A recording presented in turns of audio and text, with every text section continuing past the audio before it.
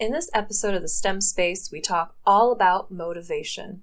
Are you struggling to keep your students engaged, curious, and on task? How do we encourage students that seem checked out or just don't really care about the content? I talk with Claire about our own struggles with student engagement and strategies we've tried to increase intrinsic motivation and curiosity in our classroom. Enjoy! Hey, I'm Claire. And I'm Natasha.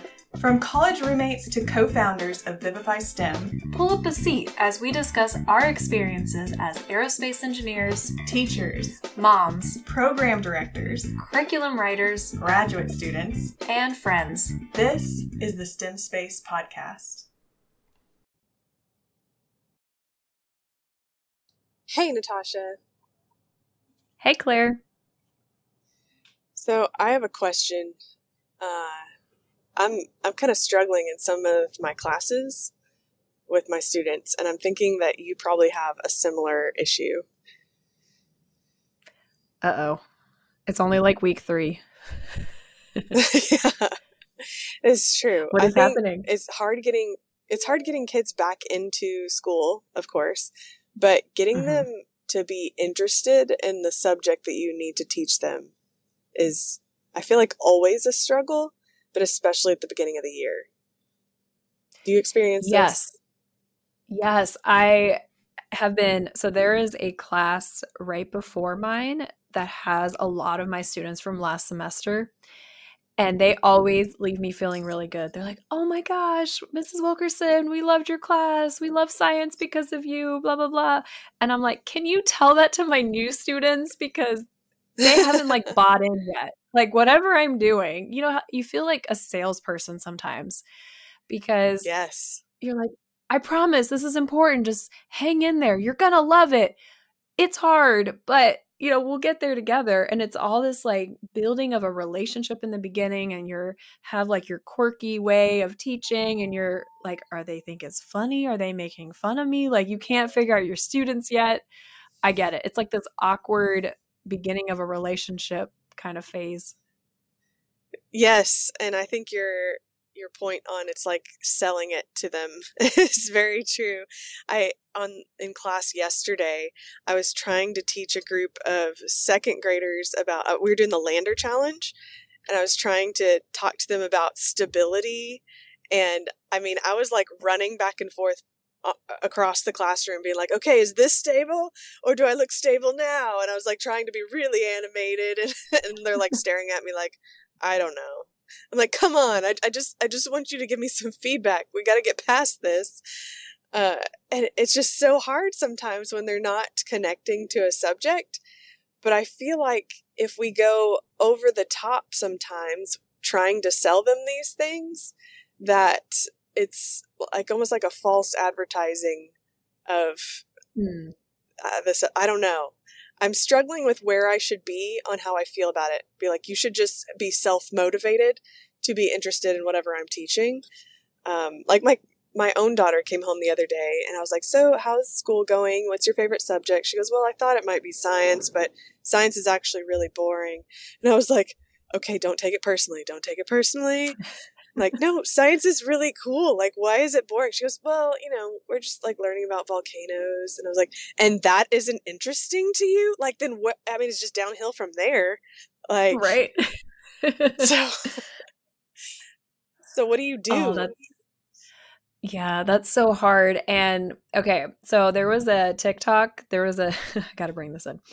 It's related. There was a Texas teacher, I'm not sure where in Texas, and she had this TikTok go viral, and it was all about motivation. And she is an English high school teacher, and she's like, I've been teaching for 16 years, and I've never had this problem to the extent I'm having this semester. And she's like, after Labor Day, I was trying to bring all the energy and come on guys, we're going to learn this and that, and this is going to be so helpful in your life.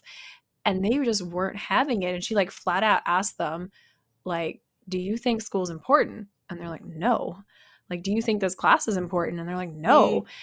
And she's like, how much am I supposed to give to students that just flat out don't care? And the comments, there's thousands of teachers that are like, this lack of motivation is so disheartening and a reason that a lot of teachers leave, because we're out here giving everything. You know, we prep all night, we Yes. come in, we have our coffee, and we're like, let's go. And you're putting on a show for class after class, you know, like hundreds of students sometimes. And it can be so discouraging when they're not giving you anything back. And I have ideas of maybe how, you know, I tips, but it's like so hard because every case is different. And if Yes. like we're experiencing it in STEM and they're building and creating, and then she's over here in English, which is a very different subject. And I'm sure math teachers are feeling it the same.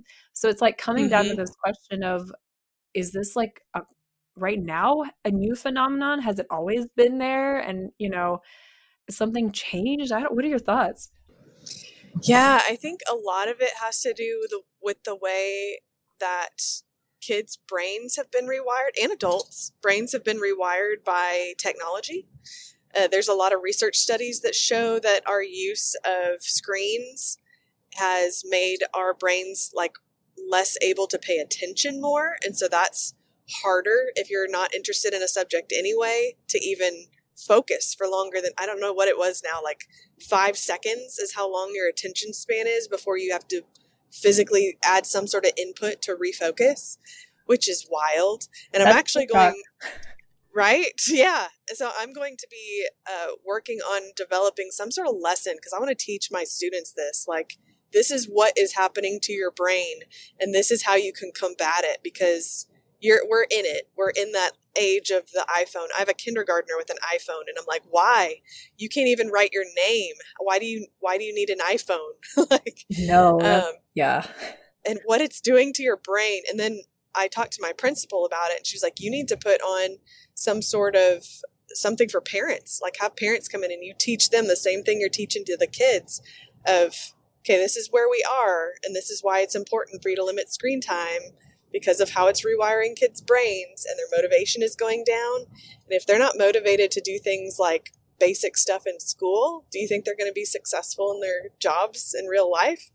No, because there's going to be like probably even less motivation there because they may not care about the money anyway. Right. But so it's hard, and I think like you said, it's different for every audience how you can motivate them. One thing I have been doing that I've noticed really is engaging, and specifically yesterday I was struggling with one class and getting them just to do anything or be active listeners, even if that would be helpful. And one thing I did is I said, okay, I know a lot of you have questions or things you want to talk about because all little kids want it to be story time. I don't know how many times a day I say, okay, is it an actual question or a story? A question requires an answer. And then they'll be like, no, it's a question. I'm like, okay, yes. One time. And I'm like, no, this is a story, not a question. Oh, so they just want to tell you about their They day? just want to tell you stuff, which I think is wonderful, but we don't have enough time. And then you lose the rest of the class once somebody starts telling a story. So I put a sticky note pad and a pen on a stool in the middle of the class. I say, okay, if you have a thought or a question in the middle of my lesson that you need to get out of your head, I want you to come write it down. And then I have a box outside my classroom. You save it and put it in that box, and I will respond to you the next class. And my engagement has gone way up. At first, I thought this is going to be a big distraction, and they're going to be all coming up here and interrupting my lesson. They're not going to be paying attention. But instead, they're engaging with the subject matter more because they have more questions about it. They're like, well, I also want to know how, you just showed me a turtle shell that you found. I also want to know, how did the turtle shells grow? Do they grow with them? Because they don't shed a turtle shell like a hermit crab sheds its shell. So they're really wanting to genuinely know deeper about the subject that we're talking about. And they feel like their voice is going to be heard, which is cool. Yeah. And that probably is especially useful for younger kids when they Yes. still have that drive and that curiosity. Like Madeline, my kindergartner, just asks me about everything. Like, why is the moon over here tonight? Or why does it look different? Like things that she just notices around her. Trying to explain it to a kindergarten is like a whole other challenge. But I like encourage all these questions because I know it's going to go away at some point. And I'm dealing that with undergrads where they could care less about the moon, you know, Yeah. or about any kind of forces and biology and this, the stuff we're trying to teach them. And so you just like, okay, so the comparison, like right now, we talked about in the last episode, I teach forces in motion, and a lot of the topics are similar to what Justin, the engineering professor, my husband, is teaching to his sophomore students at a totally different level, but similar topics. And he could do just direct instruction. He could have a whole lecture and they're pretty engaged because they want that information. Like it's so relevant to them as engineering students, as long as he is, dynamic and talking about real world applications and helping them think through these problems, they're engaged. I was like, I lose my students in 5 minutes. If I were trying to like lecture on forces and free body diagrams, they're just totally checked out.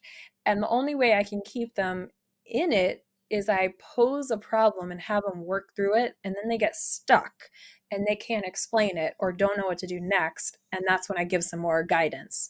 So it's they're needing to know what's next. Like you did the water bottle mystery, like your students are, I have to know like what is happening, leaving them with some sense of like, I guess kind of pulling the curiosity out of them. Yes. So it's how do you keep your students curious? I think is the thing. And that makes sense that it gets harder as they get older, because I feel like so much of traditional school has beaten curiosity out of kids. Don't even think for yourselves. I'm going to tell you what you need to know just so you can pass the next test. But can we find a way so that they actually care? Like, I need to know this information for life, which I feel like is a lot of the engineering students that your husband has, is they're like, I really want to survive and be a good engineer, so I need to know this information. But that doesn't really work for everybody. So how do we keep everybody curious? Is it relating to them more?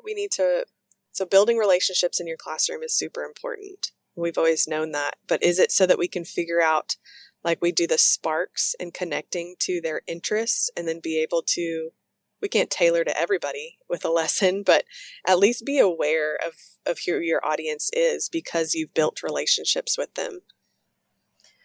Right. And it doesn't have to be necessarily at the level of this kid likes origami and this kid likes soccer. It's almost just trying to connect with their, I don't know if I would call it culture, but I'll give you an example. I feel like on Thursday I had somewhat of a kind of breakthrough in building a relationship with my class, because I started noticing how many students were walking in with Stanley Cups. Yes. Fad of the Stanley Cup. And so I started talking about this one student about it, and she was like obsessed with it. And then there was another student that was like, oh my gosh, I hate Stanley Cups. I like the Owala cup. And because it has like a lid that closes, the Stanley Cup, you have to carry it and the water can spill. And then another girl's like, no, it's the Hydro Flask all the way. And so we ended up having like a 10-minute debate on which type of cup is the best. And the great thing is I'm teaching hate transfer in the next week. And someone was like, you know what? We should do an experiment and see which one will keep ice cold the longest. And I'm like, oh boy, just wait. Like, oh, this is amazing. I haven't told them we're doing this yet, but I'm so excited now because they set me up perfectly for this next unit. And so what I was feeling is, I'm just trying to connect with them in a way that they actually care about. Or like Starbucks. We talked about Starbucks, right? They're always bringing the Starbucks drinks. I'm asking, I'm like, is that the white mocha, whatever, frappuccino? Like, just noticing and building relationships in that way can be in like a natural way, where you just show that you care, first of all, and also respect your students and their interests. And it doesn't come across like superficial, Yes. And then, and I've noticed that also with and of course this is with younger students that it works, is I have a nature wall where I ask them to bring in things that they find in nature, like birds' nests and feathers and things. And then we'll talk about them briefly at the intro to the class. And man, they get so excited. And I've had parents calling me saying, so my daughter says supposed to bring bugs into class. I'm like, no. This is no requirement. It was like, if you find something you want to talk about, but they're just like so in it because they think, oh, there's something I can contribute to class, and not just coming so that you can tell me what you think I need to know, but I have something that I can contribute. And maybe that's part of it, is figuring out, giving your students that voice and that place of, you belong here because I need input from you too. It's a big feedback loop. Right. And that's why I love so many of the projects that you do where you're having students giving back to the community, whether it was like the wheelchair project. I know you've had them design a garden, and it's this community aspect that school is part of, teaching you how to be a citizen and to be part of this community. And you have ideas that we care about. And that's why it's so important to give kids a voice. And it could even be, like you said, what you teach. Like, they care about these kind of bugs that they bring in, so you have a lesson on it. Or when I talked in the last episode about the drag data, and I used their data, like they were the scientists, and I kept calling them that. I was like, today you are, a science editor, and you're going to look at everybody's data and tell us how could they improve it. And we need your voice to help us become better communicators. So I agree. It's like empowering students to feel involved and invested, and also the confidence that they can do it. And so maybe, especially in science, and I see this in my students for sure, they don't think they can do it. Like, they came in not liking science, had bad experiences, and just were like, I can't do this. And just having this wall of, okay, I'll be here and listen, but I'm not going to participate. Right. Oh yeah, that is huge. And I actually haven't told you this, Natasha. I just thought of it now, is when I first started teaching, it's when I volunteered to teach a STEM class to a homeschool co-op group. And this was years ago. And I had them draw what a scientist or engineer looks like. And these were kindergarten through second graders. And I had a little girl that looked up at me and she goes, wait, can girls be scientists too? And I said, yes, absolutely. You can be a scientist if you want. Girls can be anything. And so that little girl did so much in my STEM class. And that was, I don't know how many years ago that was. It was a long time ago, 5-6 years ago. So my school, it's a private school. We just opened up our elective classes for homeschoolers to be able to enroll and just do the elective classes. It's the first year we've ever done that. That little girl signed up and is in my STEM class now. She's a 7th grader, and she is one of the brightest engineer kids that I have in my classroom. And just seeing her confidence level from wait, I can, like, girls can do that, to I can do this. And it's pretty amazing. Oh, I love that. It's like crazy how much impact you can have with a little activity like that. And the voice of confidence of one teacher, like, you believed in her and you're like, yeah, of course you can do it. And she just took it and built this new confidence. And you can see that years later. And I think that's what we hold on to as educators, because you have so many students and it can be really difficult, and you're dealing with behavior issues and people who just don't care. But there are kids, and I've noticed that in the homeworks, that the students that are the most outspoken aren't generally the best at the homework. It's these like quiet ones in the back that never answer my questions, right? They're not engaged, but they're like amazing thinkers. Like, they're writing all these explanations. When I have them do videos, like I had them do the inertia demo, and one like edited this whole video. I think you shared that one. So good. It was oh so my gosh, good. I shared that in class. I asked her permission and I said, can I please share this with the class? And she said, sure. And she would could tell she was really embarrassed because she doesn't talk very much in class.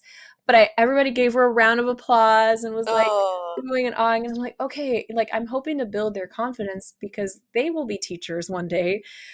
So they need to believe in themselves that they can teach this and understand it. And it's the same with like your kids. If they don't believe that they can do science, they'll never consider a STEM pathway. So it's such a tricky question. And there's just like so many factors. And I'm sure teachers out there are like, yes, I'm dealing with this right now. Exactly. And hopefully, just knowing that you're not alone in this struggle is important. But those things that you've brought up, the confidence issue and building that up with giving them opportunities to contribute in your classroom, that is huge. And maybe even start your own way of allowing more kids to give input, whether it be doing like the question box that I have outside my classroom, or some way for students to bring in their own interests that they can share.